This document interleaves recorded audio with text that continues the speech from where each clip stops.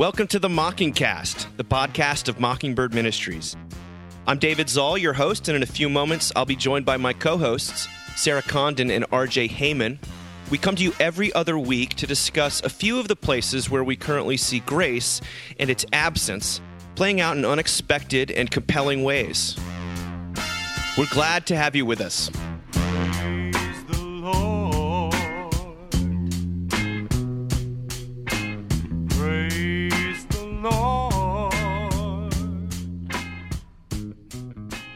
God. October is here. It's the month of Halloween. It's the month of Reformation Day. It's the month of my son's birthday, and I believe it's also the month of Sarah and Josh Condon's wedding anniversary. It is. Today is 15 years. Oh my goodness! What are your reflections? What lessons do you have? What's the secret, Sarah? What's the secret? Well, forgiveness is a secret to everything. So that would be even when you don't want to and you're really pissed, like when he's opening the door and he knows you're recording a podcast. Did you guys hear that? Spoiler alert. Yep. Yeah. It's weird, like the economy of marriage, because it feels like when I think of everything that we've like been through, I'm like, oh my gosh, it feels longer or something. You know what I mean? Like in a really beautiful way, but you're like, whoa, that has been a full 15 years. And I guess it's the season. I don't know. Or maybe they all feel like that. I don't know. RJ, you've been married for 40 years. How does yours feel? Yeah, you guys are celebrating your golden anniversary Exactly. soon, right? I will be. It is wild to look at your spouse and be like, how are you that? I mean, I was 19 and she was 20 when we met. And it's like, how did we have 3 children together? How have we bought houses and lived this crazy life? And I find myself being just unbelievably grateful for who I'm married to, because I feel like I got the best person in the world. But it's bizarre. It is bizarre, man. Yeah. It's like we were just total kids. Even when we had our first kid, we were kids. Oh, for I look sure. at pictures now of myself with Jackson in my arms, and I'm like, oh my gosh, who gave that 14-year-old kid a baby? I know. Who decided that was a good idea? Yeah. It's wild. Wow. It is wild. Well, we're going to talk about generations and sort of the different epochs of our lives in a little bit. You guys doing okay, though? RJ, I think you and Jamie just went on some sort of trip, maybe, right? We did. We were in Austin over the weekend visiting our nice. oldest son at college. He's a sophomore at the University of Texas and was also Austin City Limits, which was really Fun. Sarah, anything else cooking in your neck of the woods? We're gonna, in true 15th wedding anniversary fashion, take our kid out to dinner with us tonight. Our 10th wedding anniversary, there was like a fair at the school and the church, and there was a massive rainstorm, and someone had a panic attack, and they had to call an ambulance. And I was like, this is a happy 10th wedding anniversary. So I found a bottle of wine. There are always random bottles of wine tucked in corners of Episcopal churches. And this was not communion wine. And I found a random bottle of like bad Cabernet and opened it up with 6 plastic cups with the people who are standing in the room. And we like cheers to our 10th wedding anniversary. So That's a good story, though, Sarah. I mean, but like, I just feel like I know that for wedding anniversaries, they're supposed to be this fixed thing. And I kind of like that, like tonight, it's like randomly we have one kid home. We're not need a babysitter for one kid. So we're going to take her out to fancy dinner. I don't know. It's cool. Maybe that's just me making up for the fact that I want like a grand gesture. If you're listening, Josh, He will listen. He will listen, but it will be after the. It will not be the same day. Guys, thanks for asking me how I'm doing. Yeah, how you doing, Dave? Yeah, Right? We never ask. We You know, you this just is the foisted joke in upon our us. household every night at dinner. I mean, I've told you this before, but like we all check in. How's it going? How's it going? How's it going? And then Josh always says like, I'm the Dave, because he's always like, thanks for asking, guys. I'm doing great. Well, hey, it is a sort of a big week for me. I finished the draft of my book, Amazing. which is God. like, it's still miles to go. Of course, in terms but of citations that's a big deal, Dave. and editing, but yeah, it's called. We've settled on a subtitle: Low Anthropology: The Unlikely Key to a Gracious View of Other People and Yourself. I love it. I cannot wait to read it. I'm so excited for you. Thank you. I've been telling my wife for 22 years, keep your expectations low. That's the secret. Maybe that's the actual secret. It's a secret. Low Anthropology. Well, actually, you know, when it comes out, people will have to the RJ reference in there because there's Sarah. You're named in there, RJ. You have a lengthy thing that is not under your own name for reasons that will become obvious. Oh, sweet. I'm just kidding. I look forward to I'll run it by you later. I just want to cut. I mean, those religion books make a lot of money, so get ready. I know, watch exactly. out, guys. Well, we got tons to discuss today, and the first thing is about travel. Travel is not a really subject we've ever talked about much on here outside of our personal travels, but also because of COVID in the last 18 months, travel has been so constrained or it's been restricted to necessary things, or it's very different. I'm about to jump on an airplane tomorrow, and I've never been super excited about airports, but I'm less excited about them now. Yeah. But this is by Jen Rose Smith in the Washington Post, who writes, "You are a different person when you travel." She quotes a woman, a sociologist named Karen Stein, who wrote a book called Getting Away from It All, Vacations and Identity. She argues that travel is a chance to try out alternate identities, a temporary respite from ourselves. Stein says, travel is a time that is sort of set aside from our everyday lives. It can create a flexibility, both mental flexibility and flexibility of social structures, that allow us to see things in a different way, have different experiences, or do things a little bit differently. In Stein's view, people don't just have one identity. Instead, they have many, a collection of possible selves that alternate and evolve over time. One version might be familiar to coworkers, another best suited to our roles as parents, children, or friends. They go on to say that in 2020, American workers with paid time off used just 11.6 days overall, leaving 33% of their vacation time on the table. This is, about our conflicted time with vacation. And those figures, already dismal when compared with other rich countries, exclude millions of Americans whose jobs don't include paid time off.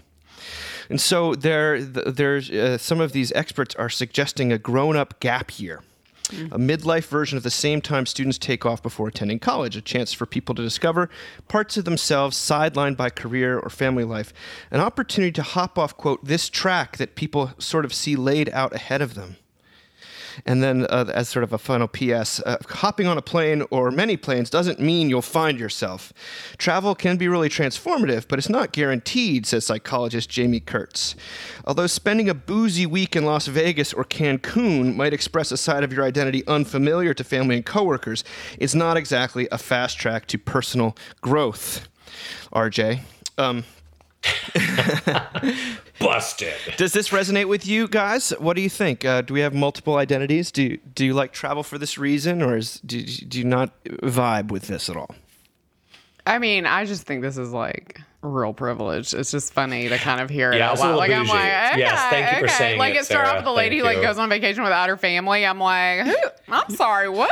I mean, travel Would I without like a year off? Yes, I would absolutely like a year off. but- Like from every, please, but, yes, like, please. it's- Nervous breakdown. It's also, I don't know, I'm like really a pain in the ass to travel with. So it's just interesting. Like I was like, what's my travel personality? Like the first 48 hours are Josh being like, it's going to be okay. It's going to be okay. We're going to have a good time. And I'm like, what's a good time? Is this a good time? Am I having fun? Like All right, that's fun. like we were at Disney and he was like the morning, like we're in Disney and I'm hyperventilating and he comes over and he's like, the kids are watching you and you're kind of ruining it.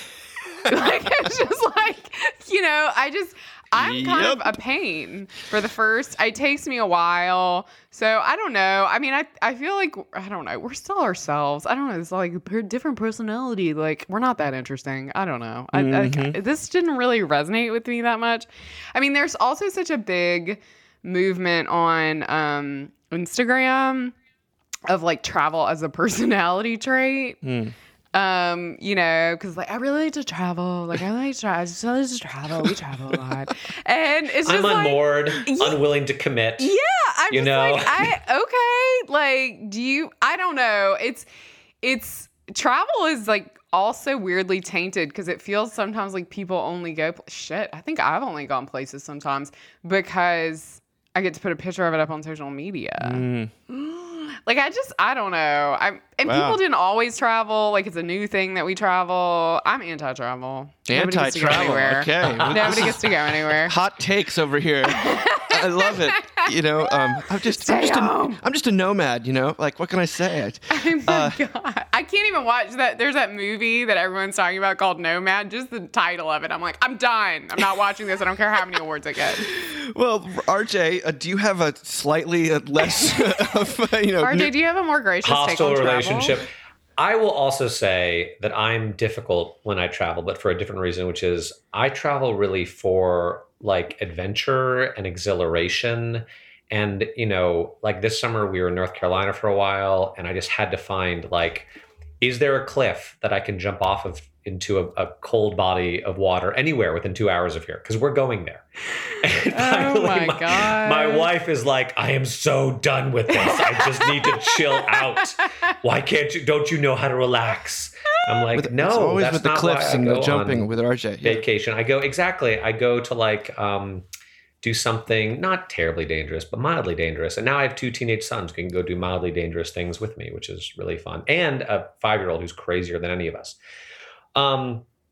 I related to some of it. I think the idea of being someone else when you travel, or having the opportunity to be someone else, that resonates with my younger self, I would say. Like, that's one of the things I love about that movie Lost in Translation with Bill Murray and Sofia Coppola, is there is something that when you're in an unfamiliar place by yourself, the world kind of opens up, and you sometimes do end up having relationships, romantic or otherwise, with people that would not have been possible if it weren't that you were both kind of in a disembodied space. So that I relate to. I think now, and the other thing is, I also recognized at some point that when I went somewhere unfamiliar in my younger days, I just got really curious about everything, because suddenly, street signs looked different, and cars looked different, and everything looked just different enough that I started to wonder, what would it be like to live here? And it was sort of brought me back into the moment. And I sometimes tried to do that in my regular everyday life, try to get more curious and more like to notice things that I might not notice. But now that I'm older, I don't have the time or energy to do that anymore. I find that harder to do, to sort of inhabit that slightly off-kilter space where you notice things more specifically. What I will say now is that when I am able to go away for any length of time, sometimes what happens is I realize that all the things I'm concerned about in my so-called important life just aren't really that important, and it's going to be okay. And to get it's healthy to get some distance from things that really stress you out sometimes, to realize that like, it's going to be okay. You don't need to be so enmeshed with, everything that you think. Get a is so little important in your detachment, day-to-day life. little. Yeah, a little detachment. So I think travel is helpful that way. Well, I'll just say it, guys. I'm really good at traveling. Are you? You guys are both killing difficult it, to crushing travel it. with. It's one of the things that didn't roll to, almost always surprised by it. Like because I traveled so much as a kid, and Would Kate say that too? Would Kate say you're good at travel? yes, she actually would. Nice. This is one of the places she's like, oh, Dave comes alive Is she when he there? travels. Like, are you sure? Guys, I have a hard time saying positive things about myself sometimes, so just deal with it. I like it, and I feel more myself when I'm traveling, to be honest with you, because it relates to studying abroad and living abroad and all this stuff. And yes, there's clearly like a privilege element to it, except for Sure. I don't remember staying in many like nice places. We were I remember sleeping on trains and stuff like that. Hostels, yeah. So I feel, because I feel general rootlessness in my life, just I don't identify with that kind of home thing that people have that we've talked about before. I feel almost more at ease when I'm traveling. And so when we had a sabbatical a few years ago, that ended up being a really, really wonderful time for our family, because it kind of brought out a side of me that I'd forgotten about, And I read this thing about people wanting to get off the track that they feel has been laid out before them. I mean, that sounds like that's fear. That's midlife. That's Right. That's 38. captivity. That's what people don't want. And I recognize that about travel, but I also know that I've just dealt with some college students who just got back from a weekend in Las Vegas for fall break, and they're basically saying that they have the biggest moral hangover of their lives. So they're not enriched in any regard. The people who stayed here and did other things and went and saw a sibling had a much, much better time. So and I think that, by the way, that when you say that influencers are sort of like, there's this immutable trait about human nature. Oh, I'm just a traveler. Mm-hmm. That's usually code for something else. I mean, it's like I'm never satisfied. I'm just constantly running away. I can't handle. I think the solution to my problems is another zip code. It's like that's. Yeah. I mean, it's funny. Like, I was so harsh, but I do think about how little my parents got to travel and how much they wanted to. And they went to Puerto Rico with their really good friends, Rick and Randy. And they were someplace where it was something cruise. I don't remember, but it's a beach where like people would take the mud and wipe it on their bodies. And I had seen my dad without a shirt on less than 10 times in my entire life. Man was always fully clothed, okay? It was like Frasier raised me. And he... Tobias Funke. Well, and he was we know standing, about those greeting cards. Yep. I mean, they're like in their 60s, standing there in their swimsuits, and they have clearly rubbed mud all over each other. And they look so happy. And I was like, who are these people? Like it was just like this like amazing... and there were so many places. This mom was dying to go to England. Yeah. I mean, it's all she ever wanted was to go to England. She didn't care about any place else.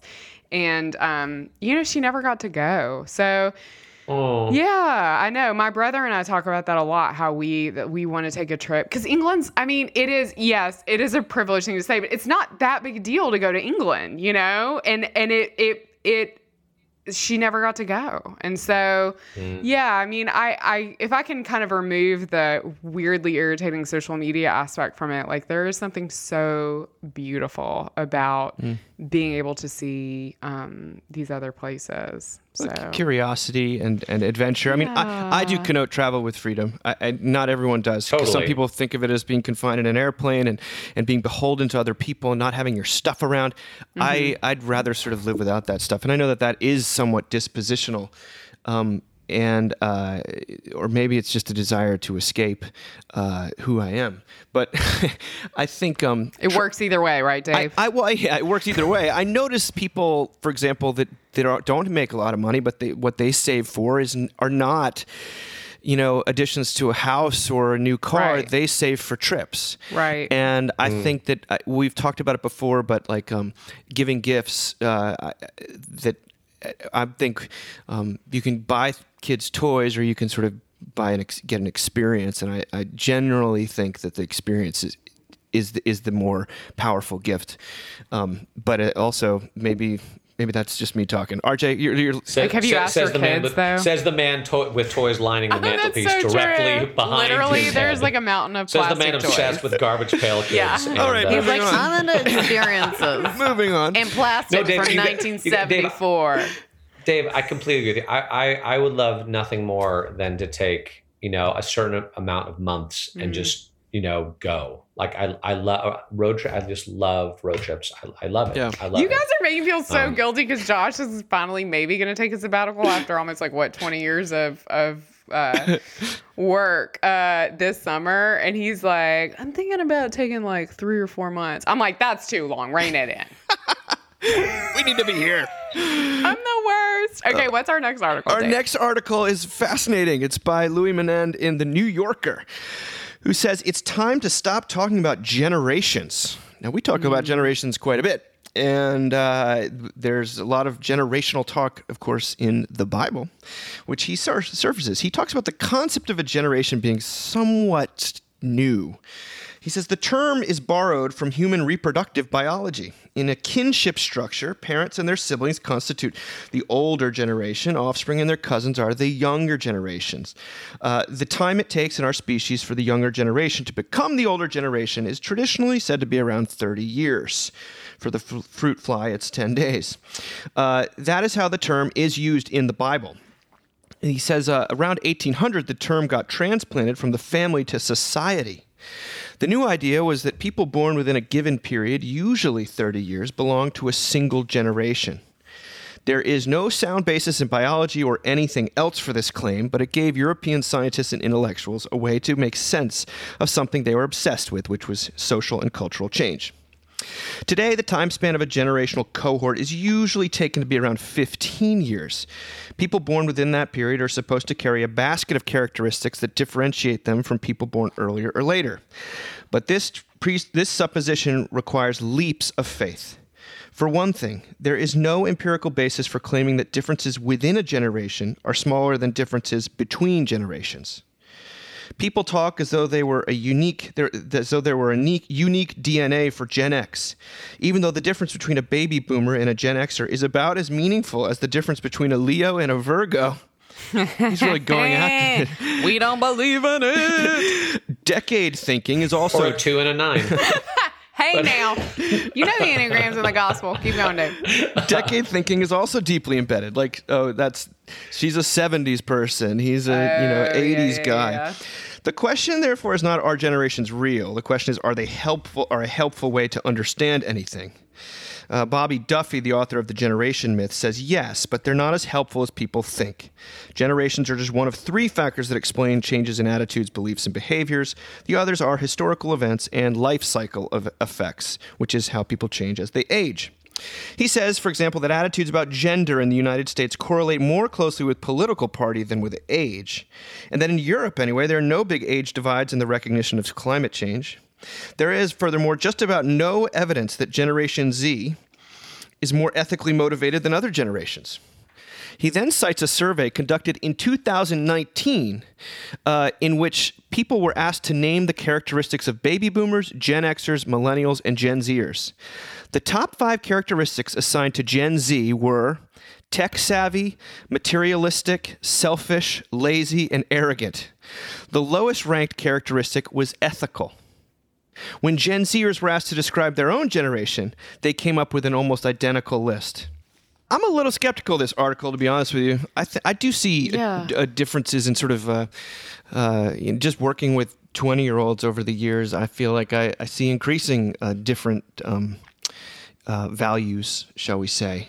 What do you like? Can you expand upon that? Because I've been doing this for 3 years, and I'm curious. Like, so I say this because like yesterday I was on campus, and there's this huge line, and I was like, what are they giving away? And it was flu shots, and I was like, I would have never stood in line for a flu shot, like in college. No way. And you can say, oh, it's a pandemic. Still wouldn't have. Would have been like, I'm fine. No, thank you. You know. Yeah. So like, can you like, do you have any I'm just curious. Like, my observations are that this generation is much more ethically motivated Yeah. in ways that I think are admirable and ways that I think are totally irritating. self-destructive. So it's like, it's totally both. irritating, but also like law, right? I mean, that's Oh, my gosh. it's both. Yeah. We were under a huge amount of pressure as Gen X kids to not care about stuff and to show that you cared meant that you were pretentious. And in fact, you had to signal your apathy in a lot of ways. During the grunge era, at least, I felt that. And today, the opposite's true. There's a real value judgment against being not caring. And so, I mean, that's just one thing. What the article does say, which I think is true from a biblical and a theological and also experiential level, is that the base level of human nature doesn't really change. People are very similar to each other in ways that we don't appreciate. In this ways, he talks about generation talk has been inflated by consulting firms, basically, who are trying to sell things to younger people. Sure. Well, and at the same time, to one of the points he makes, I mean, let's face it, you, for the most part, have been dealing with a pretty specialized subset of this particular generation. You know, UVA students may share more in common with each other than they do with other people who are of different, you know, I don't know, socioeconomic conditions or something like that. And maybe that's, I mean, because I think that's what he's trying to say too, is that oftentimes the judgments we make about a given generation are based on a very small slice of that particular generation. It's whoever we see right in front of us. When the reality is, if you actually do a scientific poll of 20-year-olds across the entire country, you might be, maybe you would find a much more acute moral sense, but So maybe I'm talking about the culture on clear college cut. campuses, that elite college campuses, because there's plenty of which is a small group of yes, people. very small group you of know? people. Well, Sarah, Yeah. what's your observation of this sort of thing? I mean, I would just say from a hopeful standpoint, I do actually believe, like, I'm around this generation, and in terms of people who are minorities, in terms of LGBTQ issues, in terms of women in leadership, like, they are much more pro that stuff than I remember anyone being when I was that age. And so that is like, that's an interesting, and for me personally, and based on my values, a hopeful thing, right? I don't agree with this article at all, because I think about, like, my husband has these books he grew up with that my kids love to read, and I can't even, Dave, they are so your genre. They're so weird. They're so 70s. Like, everyone is like they're all animals, but anyway, it's very weird. And I read them, and they feel kind of, I don't know, kind of like 70s or something, like, just like anything goes but children's books. And I think about what my students and your students grew up with, which I think is, some of the stuff our kids grew up with, but just heavily ethical, environmental crisis, Paw Patrol. Like, that shapes them, right? It makes them worry. I mean, I the world is on fire for them in a way that it never was for us. And so I do, like, I mean, but RJ, like, think about. I remember growing up before the fall of the Berlin Wall, and it did feel still in the early mid 80s. Like, at any point, a nuclear apocalypse could be upon us. That's true. That's fair. And I mean, like, I went to college, 9/11 was my freshman year. And Menand goes out of his way to say that as people think that the Gen Z is so revolutionary and so new and all this stuff, he then quotes an article from 50 years ago of someone in the Summer of Love saying the new generation is absolutely radical and was changing everything. And so over time, you sort of are like, well, how much actually Yeah. We all changes? became 80s yuppies. Yeah. became 80s yuppies. Yeah. I mean, that is interesting. Cause, like, whenever I hear people, I can't even, like, talk sometimes about people that were coming of age, like, in the late 60s, and they're just like, everything was, like, amazing and alive and music. And, like, just, like, the vision of where I am from was, like, Black folks getting hit with, like, water hoses in the streets, and just how different those two experiences in that time period were. And also, I mean, this will sound so, like, hopeless, but, like, this whole narrative, I mean, it's always so jarring to me, this whole, like, narrative of peace, like a Woodstock and, like, all that stuff, and yet so much violence happening, right in front of people, and they're just not a part of it. I don't know. So and that's not to say, like, oh, I would have been a part of it. That's to say, no, I probably would have been a Woodstock and a bra, like, that I burned. You know what I mean? But, like, that we always think we're sort of the revolutionaries, and it turns out, like, maybe we're just missing the whole thing. I don't know. We're actually right? all sellouts. Well, I mean, I don't know. No, That sounds so bleak. well, but there is some it's truth to real. this stuff, and there's some lack truth, of the truth to it. I think that, like, he gives an example of the silent generation, which was the pre-baby boomer generation. They were seen as, like, what are they? as, like, who are they? They grew up. They were teenagers in the 50s, and Okay. like, they just never said anything, and they were sort of just happy to go along. And then he lists, like, 30 people, from, like, Muhammad Ali to Abby Hoffman to, like, Tim Gloria Steinem. Gloria Steinem is like, none of these people how were silent. What are you talking interesting. about? And that Right. it is worth it. Maybe it's like travel. It sort of jars you out of the assumptions you make that are you Yeah. have to make in order to not constantly be reevaluating everything around you.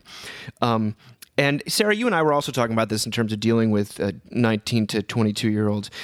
Although there are some different trappings, and I do see a lot more sort of student activism and stuff like that. At the end of the day, when they're all just, they want to be loved, and my gosh. they're all afraid of. They're all really, Yes. in my sense, they're just under so much more scrutiny than we Yeah. were, partially because of the internet.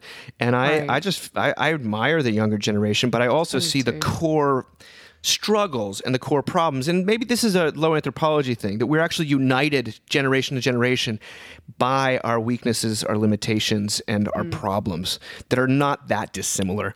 Though he does say that the internet did mark a sort of a actual watershed in difference between digital natives and non-digital natives and sort of how they experience the world. RJ, you're about to say something?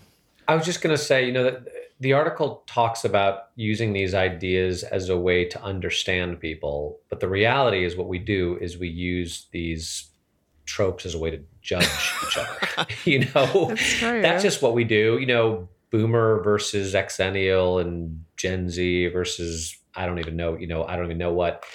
And I was thinking about that, like, to what degree do I enforce these stereotypes or these tropes on people that I meet before I even meet them? And to what degree does it hinder my ability to treat them and hear them out as an individual? And also, thank you, Ted Lasso, to not be terribly curious about their individual experience. Because you find when you actually talk to people and get to know them and find out what their lives were actually like, it's just so much more infinitely interesting, than some generational trope. And I've experienced this the past couple of days just at church, actually, where we've been like doing little Bible studies on parables, and people have talked about the difference in generations and how certain generations were savers and certain were spenders and certain knew the value of money and certain others were much more comfortable with debt, and making all these hyper generalizations. And I don't know, it's maybe a little sad. Yeah. It's like how, maybe talk to someone of a different generation than yours and find out what their life is actually like. Because chances are they're just doing the best they can. And there's a reason that they're making the decisions they're making, as has always been true. So it made me want to tamp down a little bit the degree to which I buy into any of these messages I'm receiving from the wider culture about generational difference, because it's just not helpful in interpersonal interactions. I don't think. Well, it certainly informs the way like we do church, right? I mean, this constant drumbeat of like, well, millennials like this and Gen Z like this. And I find that some of that stuff is descriptively true. But I will say that the preaching something that's universal, or the deeper I go into my personal experience, tends to be the deeper the more I resonate across generations and across things. And like, and most of that stuff has to do with some exposure of things you're not proud of. So it's like the sermons that I feel like get the most response and the widest response and the deepest response almost are always about some form of human suffering that doesn't really shift that much according to generation. And so we're plumbing something deeper, but that also cares deeply about a person's individual experience. So it's like it's that beautiful kind of paradox. I don't like that word, or tension. I don't know. What do you guys have that experience in preaching?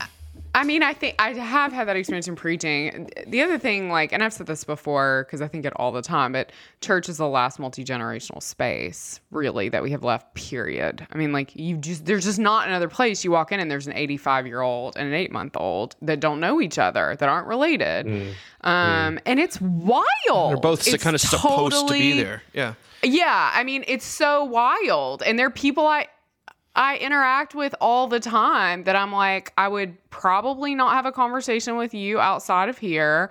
I'm baffled by like your story. I'm baffled by maybe the assumptions I made about you before. I mean, guys, a couple weeks ago, a woman who shall remain nameless, who does not listen to the podcast, also like, I'm there as the priest's wife, not the priest, and it wasn't confession. She just mentioned to me casually that at 80 years old, she's getting her first facelift. I mean, that is wild. You just walk into church and 80-year-old women tell you about getting a facelift. Like, I think, I mean, I love the idea that some of this generational stuff could come down. I do, Dave, I think I wouldn't maybe have as strong an oppositional kind of thing against this if I didn't work with college kids, right? I mean, I think you really do see there's big hearts this in a really clear way, but also church is this beautiful place where generations just get those boundaries just get torn down. And thank God. I mean, as people who have lost so much family in the past year, thank God, because we walk in there and, we're just held. Yeah. It's also a place where whatever you post to social media doesn't necessarily matter because most people aren't going to know it. It is striking when you see people really getting along in church and you're friends with both of them on Facebook, Right. and you're like, ooh, If you only knew. it's amazing, Right. amazing what happens when people actually interact, on an interpersonal level rather than just through some angry, medium. Well, let's. We're going to talk about a little more about human nature in this article that Arthur Brooks wrote for The Atlantic about the difference between hope and optimism. I believe we may have surfaced this difference when we did a little mini episode about hope a long time ago.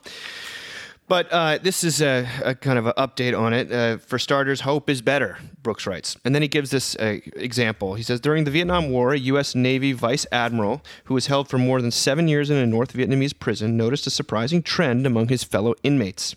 Some of them survived the appalling conditions, others didn't. Those who didn't tended to be the most optimistic of the group. As the Vice Admiral James Stockdale later told the business author Jim Collins, they were the ones who said, we're going to be out by Christmas. And Christmas would come, and Christmas would go, and Easter would come, and Easter would go, and then Thanksgiving, and then it would be Christmas again, and they died of a broken heart. Brooks says, I have noticed a less dire version of this pattern over the past year and a half as COVID-19 has slowly transformed from a temporary inconvenience into a new way of life. Those who have struggled the most have been the optimists always predicting a return to normality, only to be disappointed as the pandemic drags on. Some of the people who have done the best have been downright pessimistic about the outside world, but they've paid less attention to external circumstances and focused more on what they could do to persevere. There's a word for believing you can make things better without distorting reality, not optimism, but hope. Just as Stockdale found, optimism often isn't the best way to improve your well-being. The research shows that hope is a far more potent force. He then concludes by saying, optimism is the belief that things will turn out all right. Hope makes no such assumption, but is a conviction that one can act to make things better in some way. Hope is more than a, quote, nice to have for well-being. Lacking it is disastrous. One might argue that having hope is mostly a matter of luck. You were born with it. This might be partially true for optimism. One study finds it is 36% genetic. Whether hope has a genetic link or not, most philosophical and religious traditions regard it as an active choice, even a commandment. Indeed, it is a theological virtue in Christianity. It implies voluntary action, not just happy prediction. So the difference between optimism and hope, I think he honestly gets Christianity completely wrong here, but Yes. he does say, I do understand that the optimism is sort of a happy prediction that things are going to turn out okay, and hope is the in specific instances, and hope is a more lasting. The final word will be a good one, even if the Conviction of things. conviction. Yeah, tell me what you think about this. The conflation of hope with action feels like a strange place to hated go. that. I mean, God Yeah, I gives didn't like hope, that. not God is hope. You know. Yes. Yes. Sorry, continue, RJ. No, that was exactly my thought was to say hope is doing something about it. Like, envision a better. He lays out like a 3 or 4 point plan where it's like envision a better future, take action. And like if hope is just about my ability to envision and act, like, oh man, like God help me. I think there is a difference between blind optimism and hope, but to me, hopeful action has to spring from an attitude of hopefulness, which has to be rooted in some kind of belief that defies the current circumstances, right? That says there's something more going on here. I do think, not to be strange, I think I've been able to maintain a certain amount of hope during this pandemic. I'm getting a little tired, to be honest with you. I'm really ready for it to be over.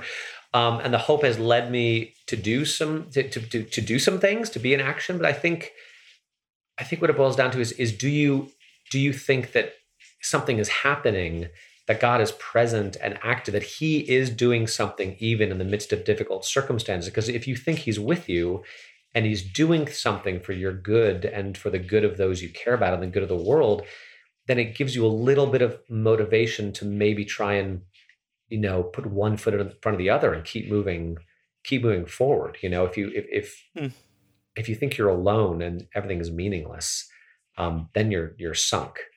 So I think hope is something, but like you said, it has to come from outside of you. If you're counting on yourself to bring about hope through your action, that it sounds like just a very quick path to deep depression. Flimsy, very flimsy. Yeah, Sarah, I can't imagine you have anything to say about this subject. Oh, it's funny. I have to say this to get it out of the way because otherwise I'll just think it. But I was thinking so much about your dad this morning, Dave, because there was a helicopter that was like hovering. I'm sure it was like for traffic. It was like 6:45 in the morning in Houston, but pretty close to the house.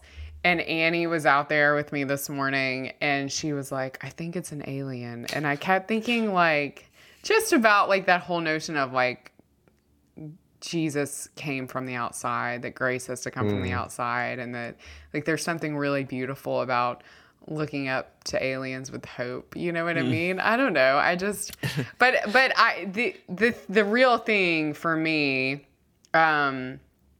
is this sort of weird dance I found myself doing with grief. I do want to say, I pulled this up. So there's a book that I cannot recommend enough, has changed my life, that I'm reading about grief. It's called The Other Side of Sadness, What the New Science of Bereavement Tells Us About Life After Loss. Wow. I can't. And if you're a minister, for sure you should read it, but it's so good. But this idea of, I don't know, of hopelessness in a lot of the grief stuff that I see, the secular grief stuff is very popular right now. So, you know how there are like people out there that give like deep theological advice and have literally no education? Well, there's people that do that for grief too.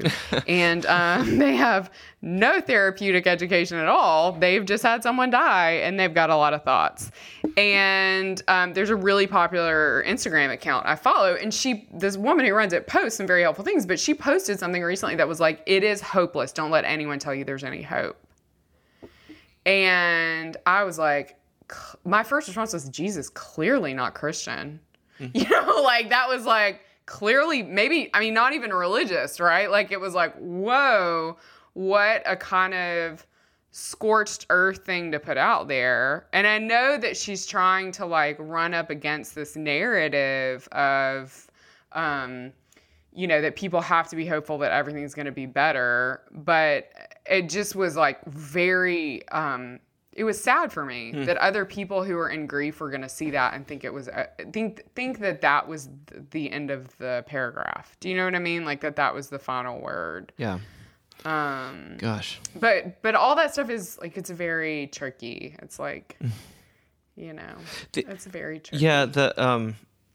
I mean, I think as a Christian, you just don't do, there's always hope. Like it doesn't mean you paper over reality with whether you believe it or not. Whether you believe it or right. That's the gift. It's like that is the gift. Think, whether or not, you don't have to believe it actually at all. It's an objective truth. Yeah. I can be pessimistic about human beings without being an unhopeful person because my hope is not rooted in human beings. It's extra. It's out external, right. And I think that's just a missing link.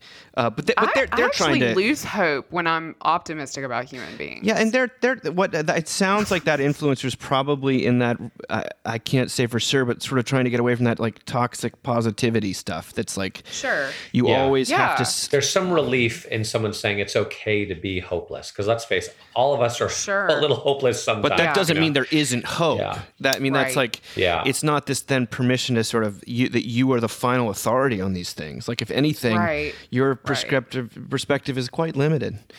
Right. I don't know. But Sarah, this clearly hits your personal experience a little bit more immediately.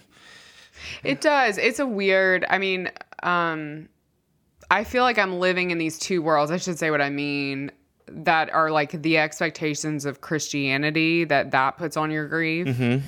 And this book actually was very freeing from both of these things. And then the expectation of sort of like secular layman therapy that puts on your grief, a lot of which is, I won't go into it, but sort of founded in Freud and is like very not scientifically based at all, and there's no research around. So the stages of grief, all that stuff is like wrong, which is really fascinating to read. And one thing that I found very encouraging as someone who makes a shit ton of jokes is there actually, if you were going to make stages, there should be a whole stage called humor, because it is actually incredibly important, both for your brain to kind of take a beat. And also for your memory, you can still have joy, but often in our culture, and this has definitely been my experience, when you have joy or laugh or funny or whatever, people are like, oh, you're in denial. Yeah. You're right. And so it's like, which is a really heavy, hard thing, you know? I mean, it's a weird dance. This book definitely, though, has kind of freed me up more to understand that that I can just like opt out of the dance. You know, like I can just be like, this Sounds is incredible. my experience Gosh. of it. Yeah, it's very good. Always looking for resources like that. You sort of, not that books can solve everything, but it's good to have something on the shelf that you can actually punt to for safely. sure. You know. Yeah. Yes. Yeah. RJ, were you about to say one more thing? It was just the stages of grief thing. Did you hear that podcast? Was it on Radio Lab recently about the woman Kubler-Ross Yeah. who came up with the stages Yeah. of grief and how that was never her intent? Right. And of course, what happened was it was a commodification, you know, of something that she had observed. And really, she was one of the first people in American history to listen to dying people and take them seriously and not shove them off into the corner.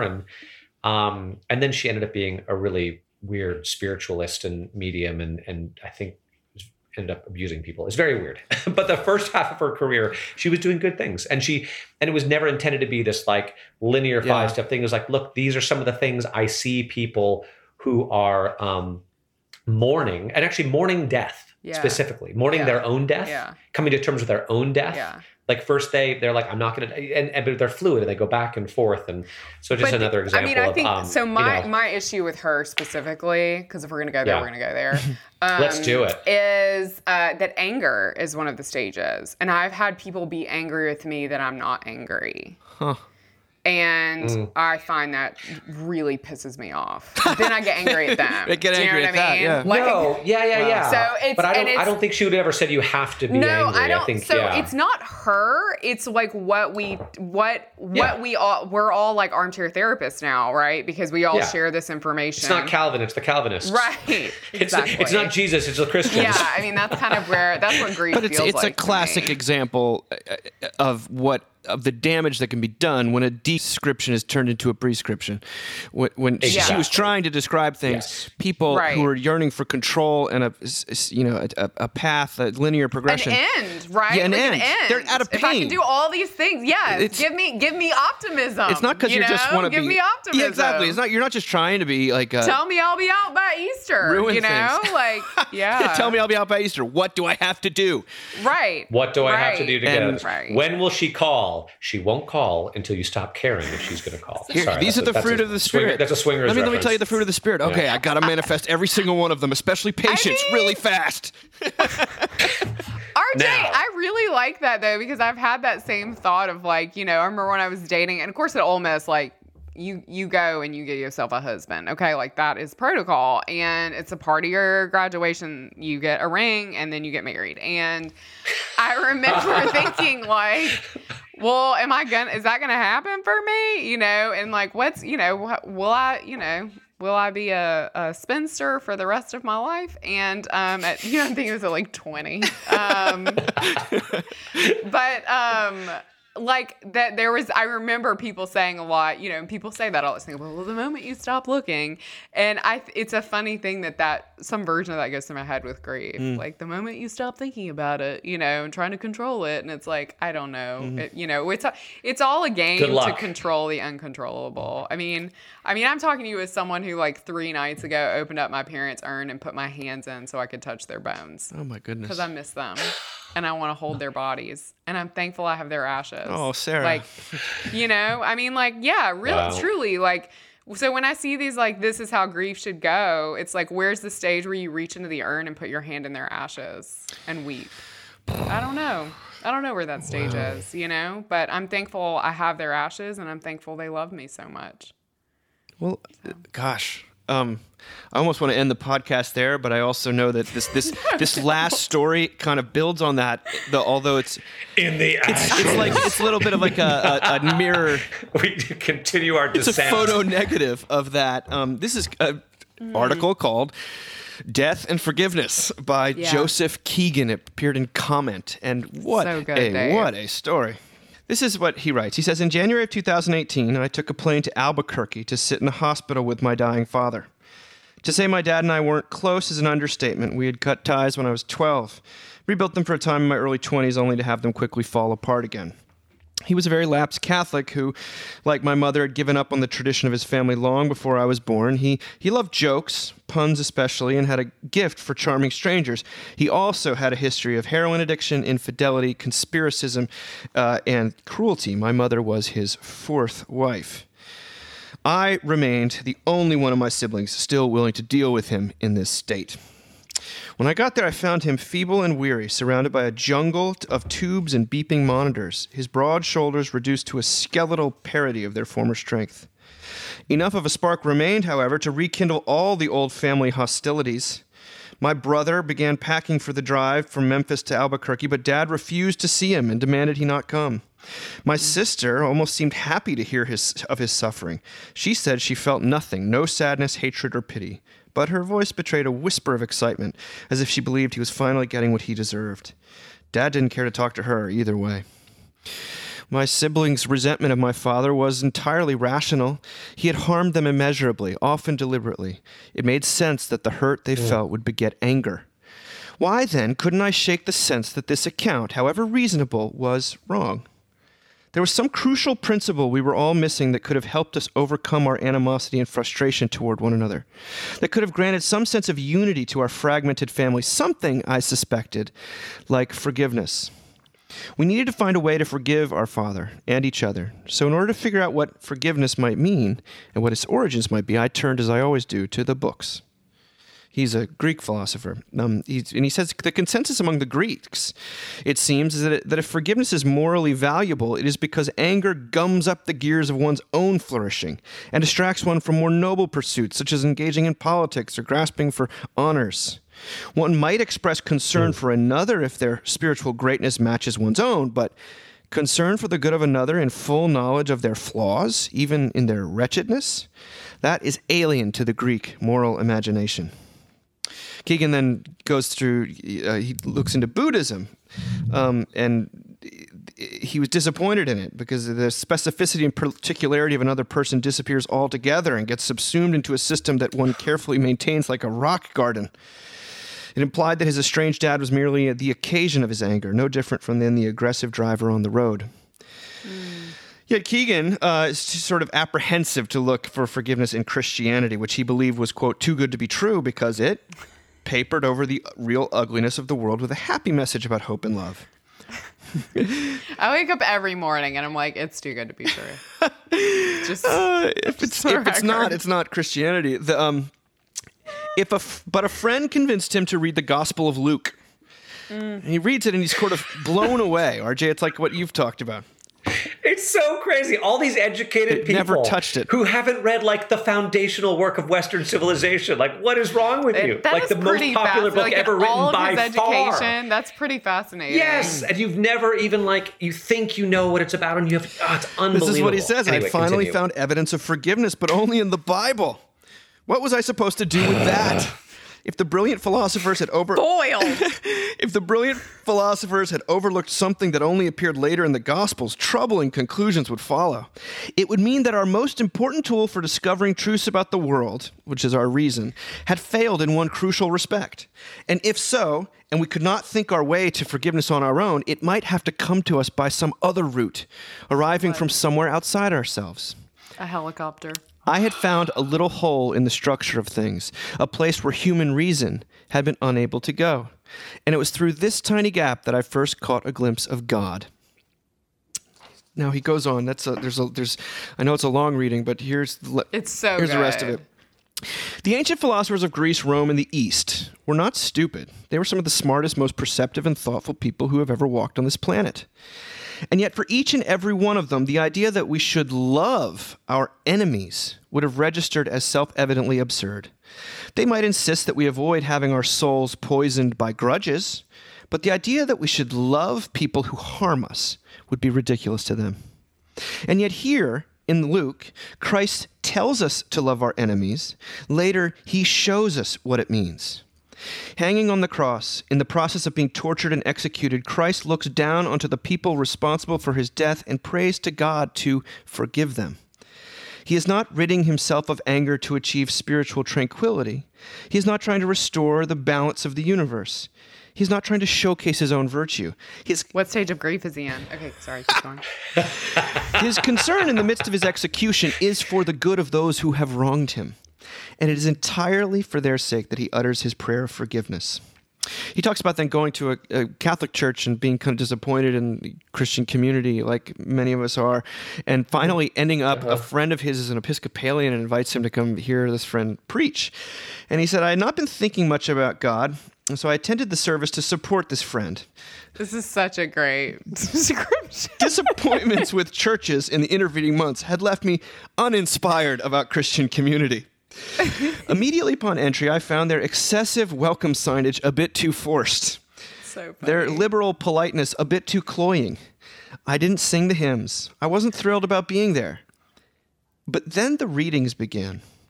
God answering Job from the whirlwind, describing his laying the foundations of the world and setting a limit to the waters. Psalm 107, a call to God while sailing on a tumultuous ocean. Jesus in Mark stilling the raging sea, and the Apostle Paul imploring me, now is the acceptable time, now is the day of salvation. I can't remember exactly what I felt sitting in that pew, but I had heard, it seems, what I needed to hear. I stared at the floor for a while, the problem of the universe, in Melville's terminology, revolving in me. But when the time came, I stood, kneeled in the aisle, walked to the altar, and the body of Christ, the bread of heaven, reached out my hands. Just read the damn book. I mean, it's, yeah, there's that. But it's also just such a beautiful, I mean, do you call this, do you call this apologetics? Like, it feels like apologetics to me a little bit. Like, Well, it helps for someone who really knows what they're talking about Greek philosophy, Yeah. for me to say, hey, these youth ministers throughout history have not been kidding around. Like the idea that you would be told to love your enemies, show grace to those in their worst moments, it was anathema to. and it still is. I mean, I'm thinking about a friend of mine who was like going through some wedding drama. Repulsive. Yeah. Yeah, and she asked me, well, how would you handle this person? And I was like, well, I'd probably call her and like see how she was doing and like have a conversation and maybe apologize for this or that thing. She's like, I can't do that. And it's still, we hear these things like, and he kind of talks about these tropes of like turning the other cheek and forgiving your neighbor. And it's like, whoa. And they're real like demands of us. They're real demands of us, And also they're real demands of us in marriage. Like, as I'm sitting here on my 15th wedding anniversary, like one of the hardest things I've had to learn to do in marriage is just to say I'm sorry. It's so hard. And honestly, the only thing that gets me to say it is Jesus. 100% of the time. It is not a marriage book I have read. It is not advice from a therapist. It's like, well, Jesus loves you and you're an asshole. So, you could probably say you're sorry because you love this guy. It is still such a hard thing. Right? I mean, it is this. And that's, it's so but funny. that's someone you love. I mean, he's trying to talk about someone who is hurt, who is willfully has carved a mammoth wake through the world and his children's lives, and has actively done them wrong. And there's no way to minimize this with talking about his own circumstances or he's a kind of a bastard, this father. And at least the portrait we get is that he was just a time wretched and time human being. again. Knew what the right thing was to do and did the complete opposite. Yes. I have I have a family member who has said all the wrong things since my parents have died, and has said he does not listen to this, I'm certain. And if he does, hey. But has said like about something about my father. If he would have known how much attention he would have gotten in the wake of my father's death, he might have done it himself. What? Which he said as a joke. Wait, what? I know. And this individual has dealt with a tremendous amount of addiction, a tremendous amount of issues in his own life with his own children, and just says really painfully wacky things, right? Always has. Guess what? Both your parents died in a car accident, not going to get better, okay? And I am so thankful I'm Christian because it sucks when those things get said, but also it gives me a vernacular to say, like, I mean, we love you, and I don't know what you're doing right now. It's kind of weird, but we love you, and we're glad you're at the table, you know? Like, and I would have had zero ability to have done that if it weren't for the cross. Zero ability. It would have only been anger, you know, and fighting, and like when the family could have come together and had this beautiful thing, it would have been like vitriol. And instead it was like, oh, that was a wacky thing to say. Well, anyway, you know, like, it's just like, Wow. I think it is just, anyway, I could go on and on and on, but RJ, what's going through your Yeah. mind? You have to deal with situations like this as, you know, as a person who buries family members. Oh yeah, I don't know if that's What what, were I you was thinking? thinking. I mean, first of all, I just thought it was funny. Did you know Maggie Blake at all in Focus? I Do you did. remember Yeah, her? I do. So she became a Christian because she had gone through something very painful, and she actually went to, like, you know, Nepal or Tibet or something to go visit with a Buddhist monk about how she could forgive. And when she got there, he was like, "What is forgiveness? Forgiveness is nothing. Like, it doesn't matter. Like, forget about it." Type I'm gonna thing. fall under the And table. and then she became a Christian, you know. Yeah. And then because she became a Christian because she was looking for a way to forgive, and only Jesus gave her a path to forgive this person who had wronged her. and this is what happens when you travel, right? This is what happens when you. Hey, Sorry, wait a minute. Okay. Wait a second. It's just part of the stages, No. Sarah. I was thinking on a more macro level, and I think I maybe said this before, but I'm just always shocked when there are people who are just wonderful, morally upstanding, lovely people who want to have nothing to do with Jesus at all, when they don't realize that everything they believe in is true, comes 100% from Jesus That's and so not from interesting. anywhere else. Yeah. And like, yes, our world is broken and messed up and divided and could be so much worse. You know, you read, it's the whole Tom Holland Yeah. thing. You know, you read about what Greco-Roman civilization was like, and you're like, oh my God, it was Kill the weak. awful. Kill the weak. The outcast. Yeah. Kill the Yes. weak, and they have no value. Yeah. And why would you ever do anything for anybody else unless it was going to come back to you? Yeah. And we still clearly, like, that's a big part of human nature, and that's a big part of how we live today. And I think sometimes we, you know, as someone who is part of a church, I love my church to death. I do, and I love the people. But you also wonder, like, how your church is going to land when someone who just walks in the door, like this guy who's doing his friend a favor, you know, but to see the Holy Spirit at work in this guy's life, like, God is just like, I'm not letting you go, man. You're mine. I'm getting you. You know, God is just after this guy. Like, you're going to read the Gospel of Luke. You know, I'm going to get you back in a church. And when you least expect it, I'm just going to sucker punch you with love you can't imagine. You know, and that kind of goes back to that whole thing. You only get it when you least expect it, sort of. You know? I just keep thinking, like, God's like, you're going to walk into this, like, somewhat lame church with a giant poster on the wall that says, we don't make you check your brains at the door, but guess what? You're going to check your brain, and You're your gonna check heart's that going to brain. fall apart. Because they're not actually in charge of this church. I am. Go where reason Yeah. cannot go. Somewhere again, it's the difference between hope and optimism. Optimism, I think, is sort of, we can figure this out together. Yeah. And Yeah. we have the tools. But hope is saying that, like, In fact, We have when the your technology. brain fails or is so caught up with its own biases and disease, that God operates beyond reason and in the realm of the heart. Yeah, it was you like- know? and Yeah, sorry, sorry. what are you saying, RJ? No, like the Mr. Rogers story you told when he was in that church. He was a young, seminary, and listening to the sermon he thought was the worst sermon he had ever heard in his life.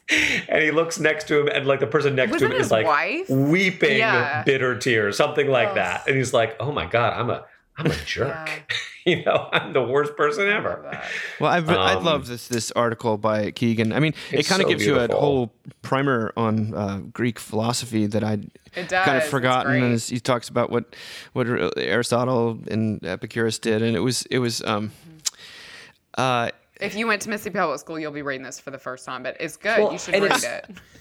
And it's so hopeful. It's so hopeful too, because it just nobody converted this guy. It was just 100% God, So you know. good. And I also say for all those people out there who are thinking like, maybe I should invite my friend to church, even though it's going to be really embarrassing, and maybe I can just get him or her to do me a favor by showing up. It's like, well, maybe you don't know the soil that has been tilled and the seed that's been planted in that person's life Yeah. and what's going on with them. And people never really tell you also what's you- actually happening, right? I mean, no, and that you can never and at the same time don't ever take credit for anything, because God is always working behind the scenes. So that's a beautiful note to end on.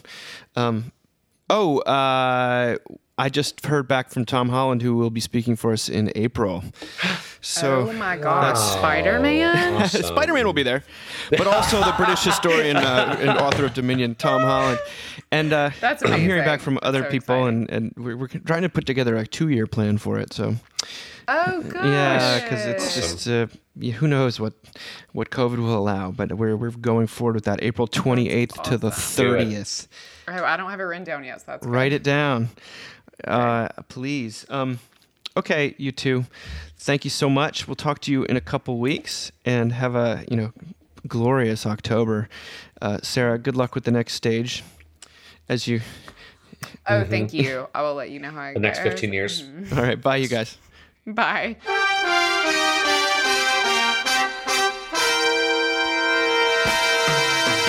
Thank you for listening. Remember, you can find us on the web at www.mbird.com. And we'd always love to hear from you at info@mbird.com.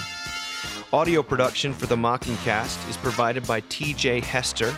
And if you like what you've heard, please drop over to iTunes and leave us a rating or review. Until next time. Praise the Lord. Praise